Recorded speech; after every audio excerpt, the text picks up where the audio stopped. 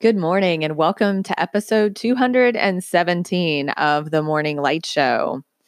What does it mean to live with joyful anticipation yet detached expectations?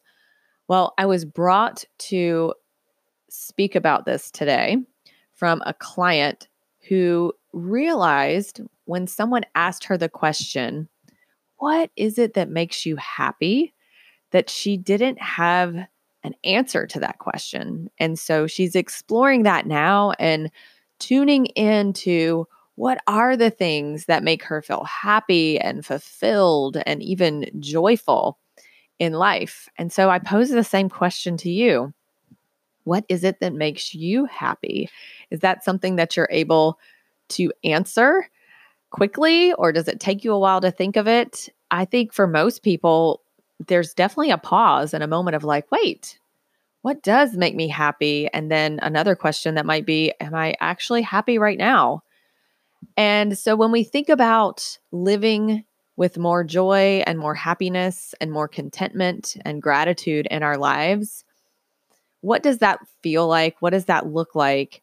And how can we make sure that we're not getting too attached to outcomes and thus putting some expectations onto people and experiences and circumstances that we might move forward into that would lead us to feel disappointed? Welcome to the Morning Light Show. I'm your host, Adair Cates.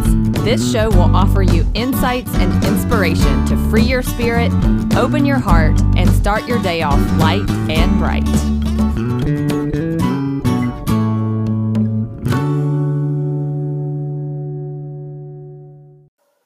I hope I have you scratching your head over that happiness question. Even though it's a really simple question, it might be one that you haven't asked yourself in a while.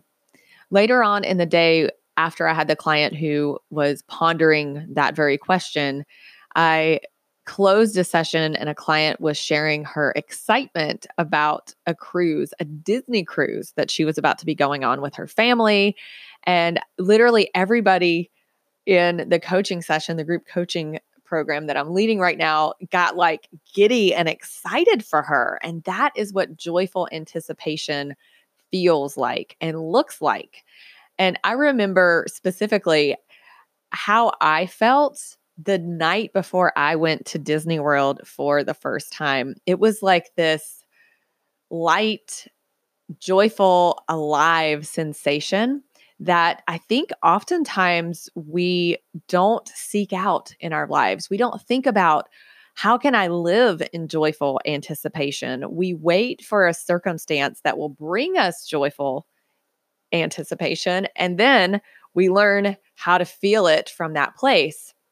However, as we are learning on this path of self mastery and as we're practicing, what we feel now is what will determine what our future unfolds as.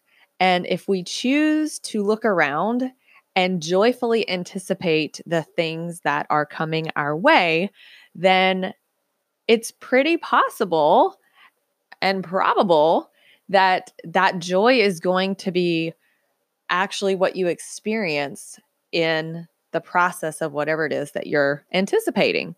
Now, I know that brings up the question, well, what about expectations? People hate to have expectations because they hate to be disappointed. And I think sometimes we often thwart that joyful anticipation because we don't want to get too excited. What if something really bad happens? Or what if we have a crappy experience or whatever?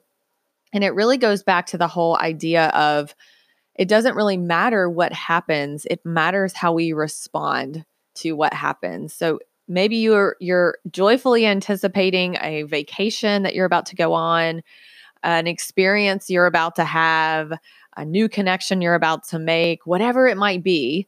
Yet you hold yourself back because you're like, oh, I don't want to have too many expectations because I don't want to feel disappointed. Well, because you frame the story in that way, then the likelihood of you being disappointed has just now exponentially increased. So I invite you to practice joyful anticipation and just let it be at that. And in the present moment, if you're feeling joy and love and gratitude, nothing really feels better than that. And it doesn't even matter what your future brings when in the present moment, you're feeling that. So start to train yourself to feel that level of joy and appreciation more in your day-to-day life, even when things are mundane, even when things are stressful, even when you have some drama going on in your life. Look for those micro moments of joy and really embrace them and feel them to their fullest extent in every single cell of your body. Put a smile on your face, for goodness sakes. And one way you can actually prime your brain to see more magic and to live in that place of joyful anticipation and synchronicities in the world is by priming your brain with the magic meditation that I have in my podcast. It's between episodes 31 and 32. So I guess it's technically episode 31 and a half. There is an awesome meditation, guided meditation by my friend Betsy Paik that will literally change the way that your brain experiences your day. And it primes you to see synchronicities and magic. In fact, one of my coaching clients right now has been practicing that meditation pretty regularly and absolutely loves it. She's like, every time I do it, some pretty awesome stuff unfolds during her day. All right. So remember, you see what you're looking for. So if you're looking in joyful anticipation for the magic and the synchronicities and all the cool stuff that's right in front of your eyes, then you're going to see more of that. If you're looking for being disappointed because your expectations are not met, then you're probably going to see that. So go forth today, look for the magic, and really feel and live into the emotion of joy, because what that does for you and for the whole world is pretty phenomenal. All right. I wish you a very joyful day today, full of lots of magic.